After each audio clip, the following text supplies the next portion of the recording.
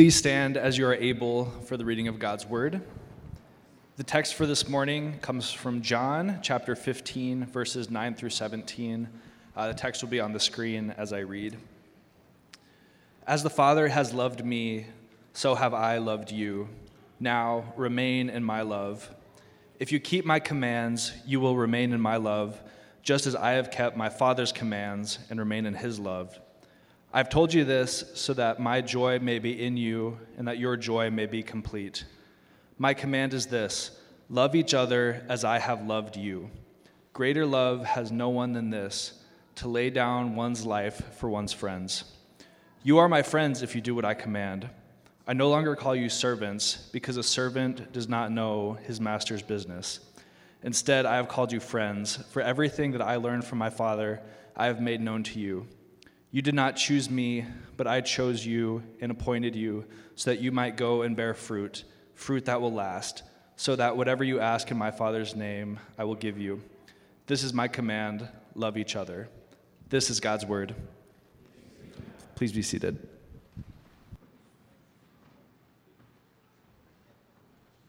We're starting a brand new sermon series today called Christian Practices. We're going to spend 6 weeks in this sermon series. 1 week, which is today, where we'll set up the whole sermon series, and then we're going to spend 1 week looking at each one of these practices. If you've never seen these before, heard of these before, well, you'll get to know a lot about them in the coming weeks. There's a sign right out front, by the way, that you pass every time that you come into the sanctuary through that entrance area that we call the narthex. And there's a sign that has these 5 practices and what they are listed there. So it's a very important part of our church. So if you've been here for a while, you've probably heard of these practices before. But also I know that, especially since 2020, there's a lot of new folks here. And this might be the first time you've ever heard us really expand on this in any type of detail. So I'm very excited for this sermon series. And one of the reasons I picked this sermon series for me, it's something that's very familiar, but something that I too need to be refreshed on quite regularly. But the other reason why is that it helps me prepare a little bit for the next sermon series that I already teased you about. And yes, indeed, we are going to tackle the book of Revelation next. We had enough feedback. A couple of you are excited, but we had enough feedback through some of the discussion forums and that sort of thing when I asked what New Testament book of the Bible should we do next, and that's what you chose. Again, if you're new, we typically pick books of the Bible that we often preach through, Old Testament and New Testament. So we just did the book of Haggai. Now we're doing a New Testament book, and that's what not the consensus was. There was actually, when I announced that I was even thinking about it, there was a strong minority of folks here that were saying, absolutely not, don't do that. I don't know if you're thinking like I'm going to ruin the church because of how difficult of a book that is. And maybe that will happen. Maybe it's only God's grace that will hold us together. Who knows? So basically, the compromise that I'm striking between the two groups here is Revelation is 22 chapters long. It's a fairly long book, really thick with a bunch of things, and we're going to go through it in 18 weeks. So we're going to go through the book of Revelation at a pretty steady clip, a little bit more than 1 chapter a week. And for me, I think the reason that might be helpful is that it gives you a bigger picture of what the book is all about, because there's a lot of imagery, there's a lot of things that you can really get stuck and kind of lose the forest through the trees, as it were. And I think going through it at a quicker speed might give you a bigger view of maybe some of the themes and the theology and the relevance of what that book is all about, both for the original readers and for a congregation like us here and now. So that's the goal. Be praying for me, of course, as well. It's kind of an intimidating book. I mean, I have like my understanding of it, so I'm not like, oh, I wonder what this is all about. I remember even taking a class on Revelation back in seminary, and my advisor at the time was a guy who wrote, a several thousand-page commentary on the book of Revelation. I took his class on it. So I have familiarity with it, but if you know anything about this book, there's opinions about it. And there's opinions that folks would say there's opinions, and then there's the correct view that you yourself would say that you have. And so that's kind of the tricky thing. It's a bit of a landmine to navigate, but I think it's going to be a huge blessing to tackle that. But for now, we're looking at the 5 Christian practices that we emphasize here as a local church. Before we get into this first sermon, let's pray. Lord, it is such a joy to have a gathering of your sons and daughters in this place. People from all walks of life and different experiences and different joys and pains that they bring into this place. And Lord, your word meets them where they're at. You value them, you love them, you've extended grace to them, you invite them into your love. And I pray for those here that they would hear your word, that they would be encouraged by it, challenged by it, called to the transformational way of Christ, and that in that path they would find their joy. In Jesus' name we pray. Amen. Well, as many of you know, it's that time of year that people make New Year's resolutions, and maybe it's the year that you made one. Maybe if you're like me, you kind of just skip it and not think about it too much. But if you do ever make resolutions, annual resolutions, this is the time of year to do it. And why not? It's a fresh start. Everybody loves a fresh start. It's a new year. 2022 is done. 2023 is here. So why not try to do something new? Some of the most common resolutions that people make this time of year include areas or resolutions having to do with health. So resolutions about exercise or eating healthier or stop smoking, those types of things. Another common area would be finances, saving more money or sticking to a budget. Another really common one this time of year is when people do a little audit on their social media use and say, I want to spend less time on that and more time on resting or reading books or hanging out with friends and family. And then this got me thinking, how many people keep with their resolutions? And if these are the common ones, how many people stick with the plan? And according to one source that I read, 9% of people will keep resolutions for the full year. And that's not even that they keep it perfectly. Of course, they fail and they don't regularly do what they committed to, but they recover and they get back to it. So only 9% will keep resolutions for the full year. 23% of the people that make resolutions at New Year's will quit by the end of the first week, and 43% quit by February. So a lot of people drop really, really quickly when it comes to making resolutions. And it speaks to this reality that it's hard to stick with a new commitment. It's hard to make a new habit in your life. We often lose motivation, or the busyness of life kind of sweeps us away again, and we start to fall back into our old routines. Making a new routine, a new habit, that is difficult work, but going back into old routines and old habits is very, very easy. I think another reason that we often fail to keep resolutions that we make is that we sometimes set really difficult goals, really difficult expectations. Just think about how much easier it would be to follow through with your resolution if you pick something that's a little bit more low-hanging fruit. Like, let's say that you commit this year not to running a marathon, but eating more tacos, right? Like, if that was your resolution, you probably could make it. It would probably be a more manageable commitment that you make this year. But often when we pick resolutions too, it's just this really, really almost unattainable goal that you've never have quite done this in your life, but now you're going to start this year. And these are some of the reasons why I think we don't stay with our resolutions. But I think this time of year also reminds us why resolutions are an important part of life. Because we know that habits and practices are part of life, and that we know that some of them are good for us, and others are not. And there are other practices or habits that we wish we could add to our life that are not present there right now. And we know that these regular, ordinary things that make up our life, our day, our weeks, our months, our year, has an impact on us, that it's forming us, that it's shaping us to be somebody into the future. It's where maybe a phrase, "you are what you eat," comes from. It's that daily, regular, ordinary consumption that has an impact on you. And it's not just food that has that impact, but relationships have that impact on you, your work does, your study. All these types of habits have an impact, and it's forming you to be the person that you are going to be in the future. And so that means that your daily, weekly, annual habits are very, very important. So I figured this is a very great time of year to introduce to us again the idea of our Christian practices that shape our local church. And you see them again, like every Sunday, you walk past them, and we use this language of practices, or you could say habits, Christian habits, instead of values, because it speaks to a more ancient way of looking at Christian formation that's been around for thousands of years. And so so you've probably been in maybe religious contexts or church communities where they have values. For us, they're practices, because we believe that these practices shape us to be followers of Jesus Christ. So today's sermon will introduce the series in general. I'll do a quick introduction towards the end of each one of those practices, the 5 practices of Trinity.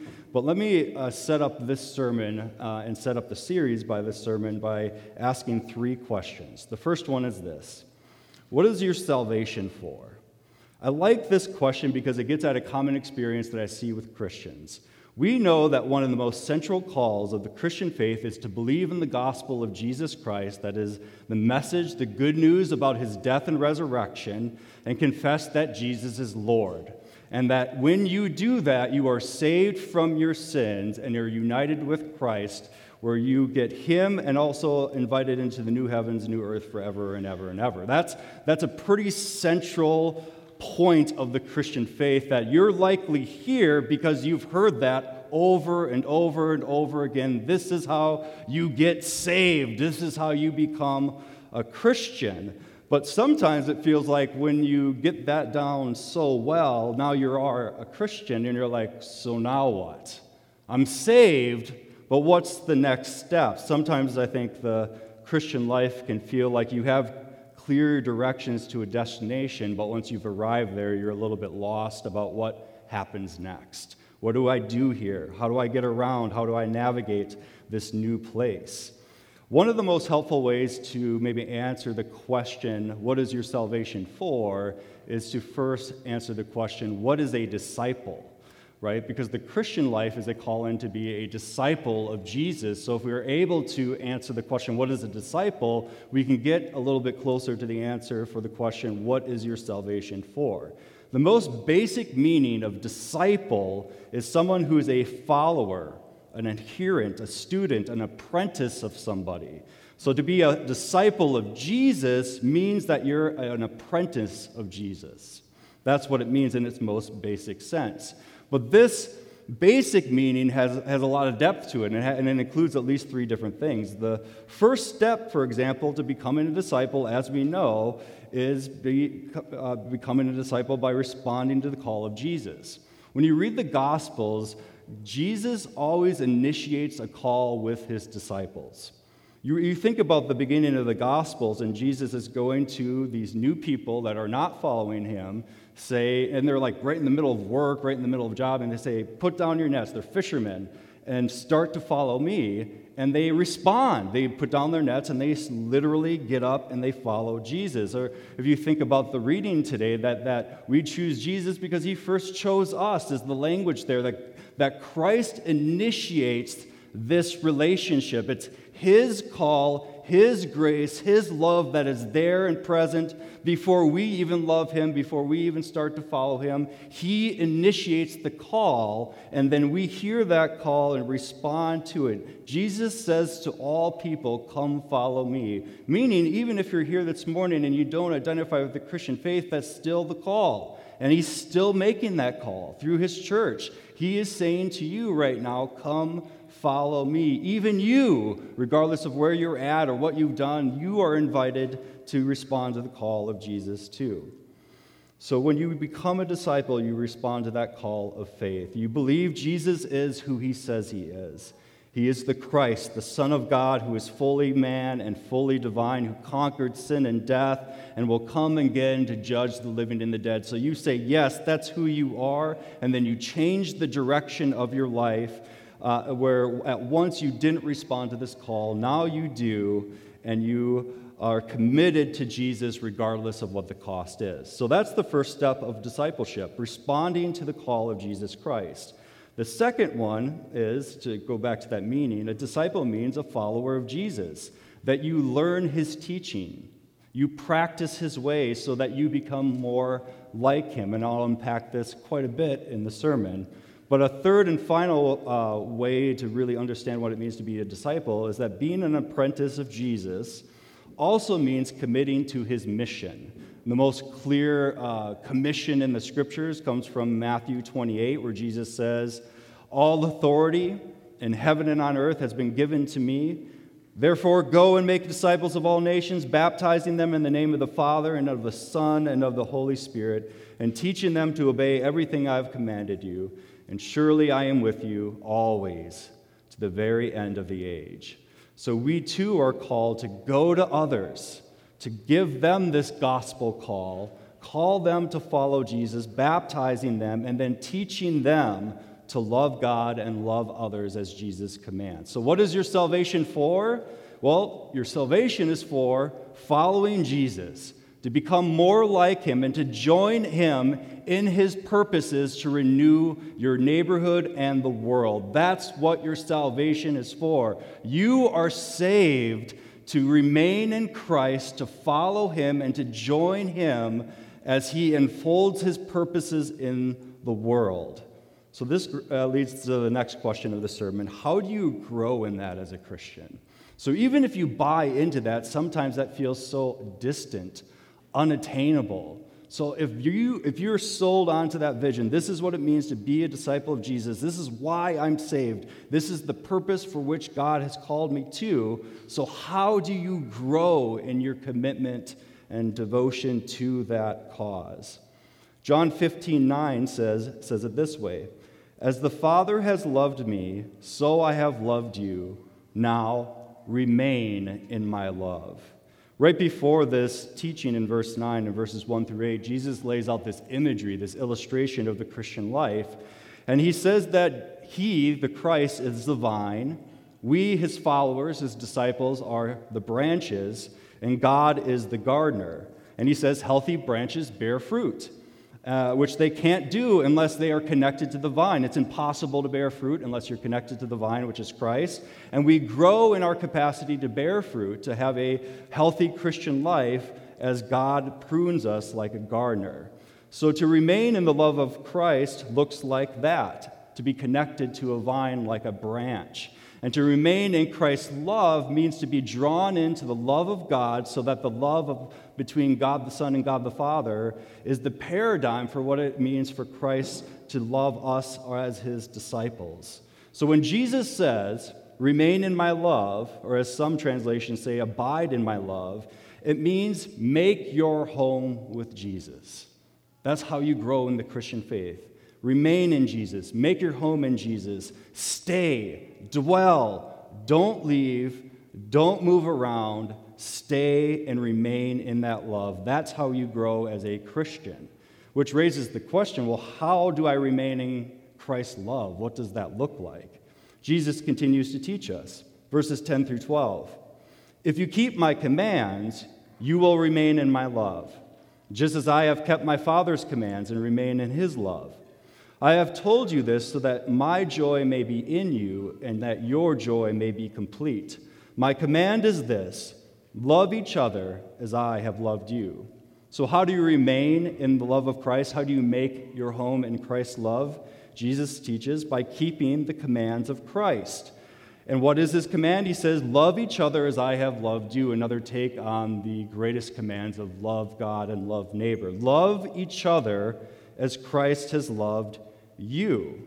See, here, love is more about obedience than it is about knowledge and experience. And that when you talk about remaining in Christ's love and how to do that is through obedience, that kind of sounds stuffy at first glance. It's just like, really? That's the answer? Obedience? Following the commands of Christ? That doesn't sound very loving. That doesn't sound very exciting. And that's why I think verse 11 exists. He says, "I have told you this so that my joy may be in you and that your joy may be complete." Obedience might be bringing up images of the Christian life as boring or dull, but Jesus says here that obedience to him and remaining in his love completes you, and not only completes you, completes your joy. It's what you're made for. It's how you come alive as you're invited into this love and you practice the ways of Jesus, the commands that he's calling you to, and that increases joy, not dullness. It gives you everlasting joy. Every joy that you experience here on earth is an incomplete joy that finds its completion in Jesus Christ. One of the ways that a church father put it is, quote, "The glory of God is a human being fully alive." Or I would say, to use imagery from this scripture, the love of Christ is a human being fully alive. You want to become fully alive and enjoy everything that life has to offer? The thing that you should have FOMO about, a fear of missing out, is not remaining in the love of Christ through practicing the ways of Jesus. Because if you don't practice the ways of Jesus and remain in his love, then life will not be full of joy and meaning and purpose. So that's what is at stake here. But it's an unexpected answer. It's usually not the one that you're going to think about. Like if your spiritual life right now is characterized as being stuffy and distant from God and fruitless, the answer that you might be thinking of how do I overcome this, is usually not obedience. It's usually not practicing the ways of Jesus.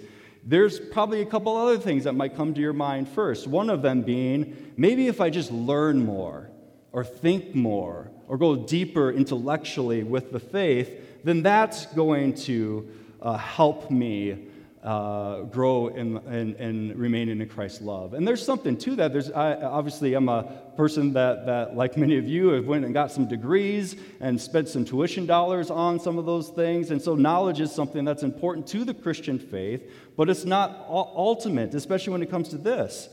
Let me give you an illustration of how knowledge has its limits, for example, right? Let's say that you're really into vehicles or you're really into cars. I'm not a car guy. Some other people are. I remember I sometimes meet car guys and they're like trying to get me really excited about it. I'm just like, that's great, whatever. I ride an e-bike, right? I'm not a car guy, okay? But some people are, right? But imagine being a car guy and you know a lot about, or a car gal, and knowing a lot about vehicles. Being antique cars and trucks and whatever, you know all about them, right? But you never drive it. Do you fully experience the joy of that knowledge if all you do is read about it, but actually never take it out for a spin? That's a little bit of what Jesus is getting at. One of the ways that you experience more and more the joy of following Christ is by actually practicing the ways of Jesus. Not just knowing about the ways of Christ, but actually doing them and practicing them.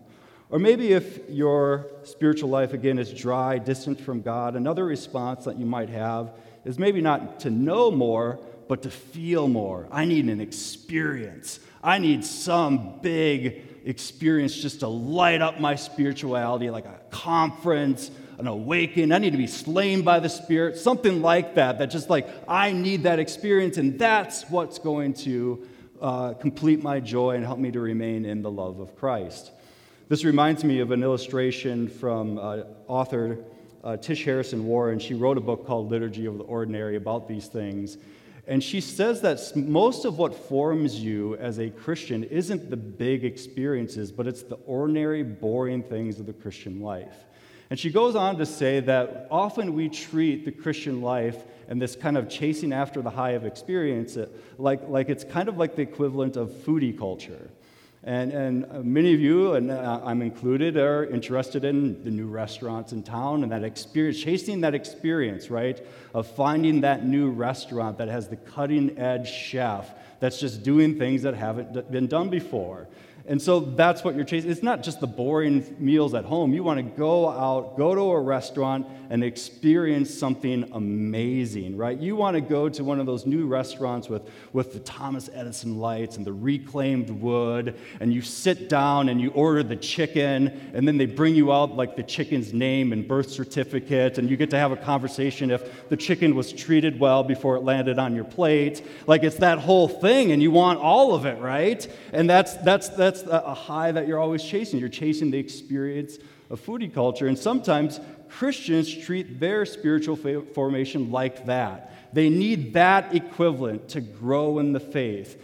when in reality, growing in the faith looks more like daily meals of meat and potatoes and leftovers. And that's actually what's sustaining and nurturing you more than the big-time experiences that open your eyes to things. That's the reality. If you want to remain in Christ's love, practice the ways of Jesus. Don't chase experiences, don't just chase more knowledge, but actually the ordinary, regular callings of Jesus in everyday life is the thing that shapes you and makes your joy full. James K.A. Smith wrote a book that draws a lot from the great St. Augustine, where he says that you are what you love, taking kind of that phrase, you are what you eat, but connecting it to spiritual things.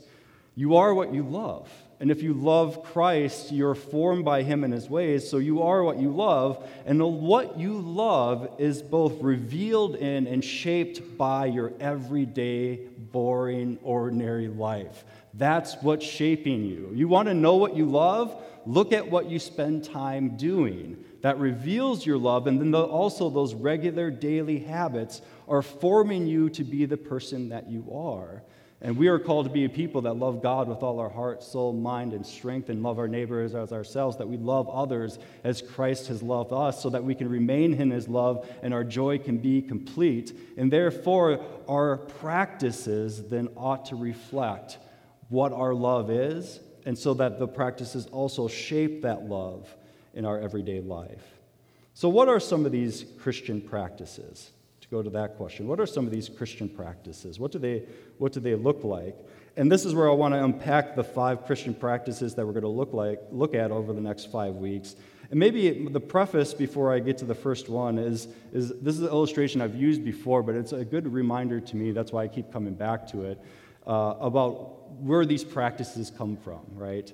Chris Rock, he's a comedian, and he has this bit about not bragging about the things that you're supposed to be doing, right? And he has a bunch of different ways of illustrating it, and a couple of the examples that I take from his little bit on this is just like imagine a parent or a student like bragging about what they're supposed to be doing. It's ridiculous, right? If you're a parent and you're like, I'm a good parent, I love my kids, I discipline them, like I'm a good parent, and Chris Rock essentially says, well, yeah, that's what you're supposed to be. That's minimum requirement, being a good parent. That's the calling of being a parent, is love and discipline of children. Or if you're a student and you're really boastful, like I'm a good student, I study and I try to get good grades. Well, congratulations on meeting the bare requirements of what a student is. Like, you don't boast about what you're supposed to be doing in a certain vocation or calling. It just is. And I think about these 5 practices that our church has committed ourselves to as that.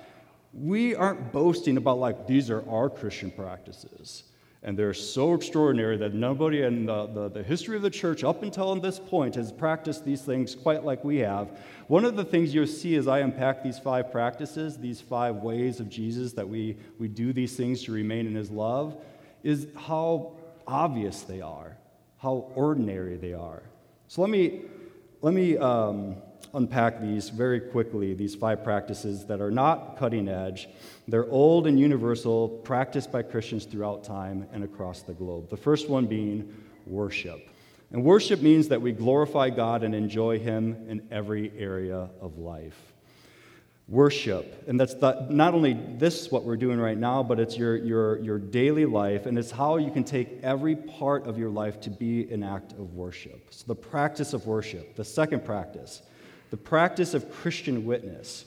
We proclaim the gospel through our words and through our actions. Number 3 is fellowship. We practice fellowship as a church.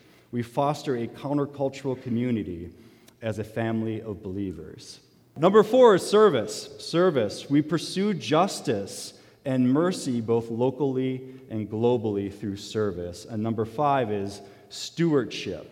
We seek the common good through our vocations. Those are the practices that we're going to look at over the next 5 weeks. And one of the things that I want you to do is to get very practical with each one of these practices, to commit to what Christians have said throughout history. They say it's a rule of life. I don't know if you've heard this phrase before, but a rule of life is is like a resolution, but better and more gospel-centered. A rule of life is a specific and practical commitment to a practice in order to remain in the love of Christ. It's an old practice, an old phrase that's been used throughout church history. It was first connected with the early monastic movement in the 4th century, and many of the Protestant reformers also incorporated this idea of a rule of life into their routines and lives as well. So this is what I'm going to have you do as we go through each one of these practices. Each week we're going to come to this gathering and we're going to learn about a practice at the Sunday gathering. That's the first thing. That's what you're doing right now. And next week we're going to learn about worship. Then from there, I want you to commit to a rule, to get specific. So if you learn about worship, that you get a practical rule of life that you write down and commit to, that you're going to say, I'm going to try this. I'm going to start practicing worship through this rule. That's a very specific way that I'm going to do that. And then the third step, of course, is that you practice it.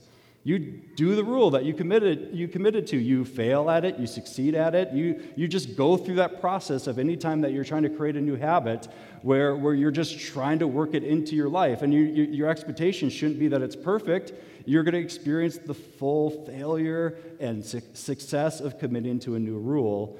And the fourth and final thing we're going to do is discuss it with others. And for those of you that are part of community groups, I encourage community groups. In our guide, we'll be unpacking these in a little bit more detail. If you're not part of a community group, this is still a great thing that you can get together with friends or your household and talk about what you're learning, what you're committing to, what you're trying to practice, and debrief it with people in your life so that maybe they have tips for you. And they can also share maybe what their rules are and how they are trying to practice the ways of Jesus. When you are starting to write these rules of life throughout the next several weeks, one of the things I want to remind you of is to go back kind of in that introduction and not to make a rule that's unattainable, that you're just setting yourself up for frustration. It reminds me of 1 Thessalonians 4, 9 through 12. This is what Paul writes. He says, "Now about your love for one another, we do not need to write to you, for you yourselves have been taught by God to love each other," using some of that language that we just learned about in John 15. "And in fact, you do love of all of God's family throughout Macedonia. Yet we urge you, brothers and sisters, to do more and more." And what does that look like? "To make it your ambition to lead a quiet life. Mind your own business, work with your hands just as we told you, so that your daily life may win the respect of outsiders, and so that you will not be dependent on anybody." And I just love how he goes from this application of love one another, and you're doing this, so do you want to keep growing in this? And you're kind of maybe expecting like this radical, like calling that he's about to give them, but he just says, live a quiet life, work with your hands, do things diligently. It was just, he goes from like this amazing call to love each other as Christ loves us, and then the outworking of that is to do so in an ordinary, quiet life. So one of the things I encourage you to do as we move ahead in this series, as you're creating these rules of life, is maybe not create a rule of life where you're just like, I'm going to read the whole Bible in a day. Just like one day, Numbers, Leviticus, I'm going to kill it. I'm just going to go for it. Like, no, you're going to get frustrated. Maybe a verse a week is where you need to start, and that's fine. Start somewhere. If you don't have a habit currently of reading Scripture regularly, maybe when we get to that habit of worship, that's where you start. Just a verse once a week. Just start somewhere. Or maybe you're thinking like, man, my rule is I'm going to lead my entire block to Jesus Christ. They're going to get baptized at Trinity, right? As cool as that would be, probably not going to do it, right? It's probably not going to happen. But maybe the rule that you commit to when we talk about the practice of Christian witness is that you have a really close friend that you've shared everything with in life. Your failures, your successes, your political opinions. And this is somebody that you've done life with, and this person's not a Christian, and you have yet to share your faith. Maybe start there with that friend before you start winning the entire block to revival, right? One of a really good book, a resource on how practical this can look, is a book by an author named Justin Earley. He wrote a book called The Common Rule, and even some of the examples he gives are just insanely practical for rules of life. Some stuff like reading Scripture before scrolling on the phone in the morning is like a practice that he encourages. sharing meals once a week with others. And he's speaking into like, sometimes it's hard to have fellowship because you can't even sit down for a meal. So just do one meal where you have fellowship maybe with your family or with a neighbor, or having a weekly 1-hour conversation with a loved one that you typically don't touch base with. These are the types of rules that I'm encouraging you to think about. Think ordinary, practical, attainable rules that you are going to flush out each practice with one of these rules of life. Let me conclude with going back to John 15 to keep our focus on what this is all about. Why are we doing this? John 15, 13 through 17, this is how that passage ends. Greater love has no one than this, to lay down one's life for one's friends. You are my friends if you do what I command. I no longer call you servants, because a servant does not know his master's business. Instead, I have called you friends, for everything that I have learned from my Father I have made known to you. You did not choose me, but I chose you and appointed you so that you might go and bear fruit, fruit that will last, and so that whatever you ask in my name, the Father will give you. This is my command: love each other. Jesus teaches us that he calls us friends and brings us into relationship with him as a friend. And I'm going to step back. He uses this imagery of friend and servant, and switch the image of servant to something maybe a little bit more familiar to you as a colleague in a place of work, which maybe depending on your job, you feel like a servant, I don't know. But just think about just the distinction between friend and colleague, right? Sometimes when we think about things that are associated with work, especially an unhealthy work relationship or environment, it's all about information. It's about tasks and productivity and the bottom line. And so if you think about Jesus as your boss, your colleague, and this calling to practice his ways, that's what it can feel like if you have this more legalistic image of what it means to be a follower of Jesus. But here Jesus reminds us that we are his friends. And the best working relationships indeed are friends, but being a friend means that you're brought into a person's plans. You understand the person's motives. You understand the grand purposes of what drives that person in their life. And with Christ, we understand the purpose that he calls us to join in the renewal of all things.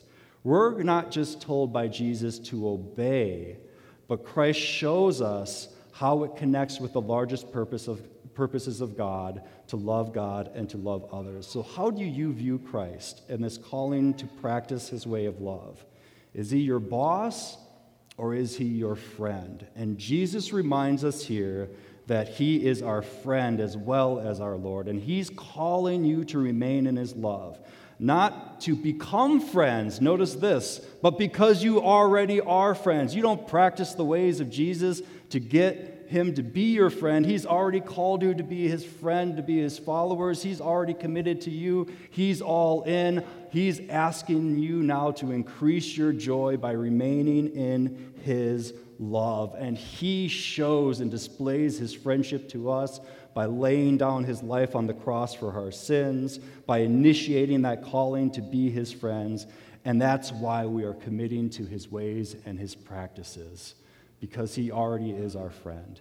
He already is our Savior.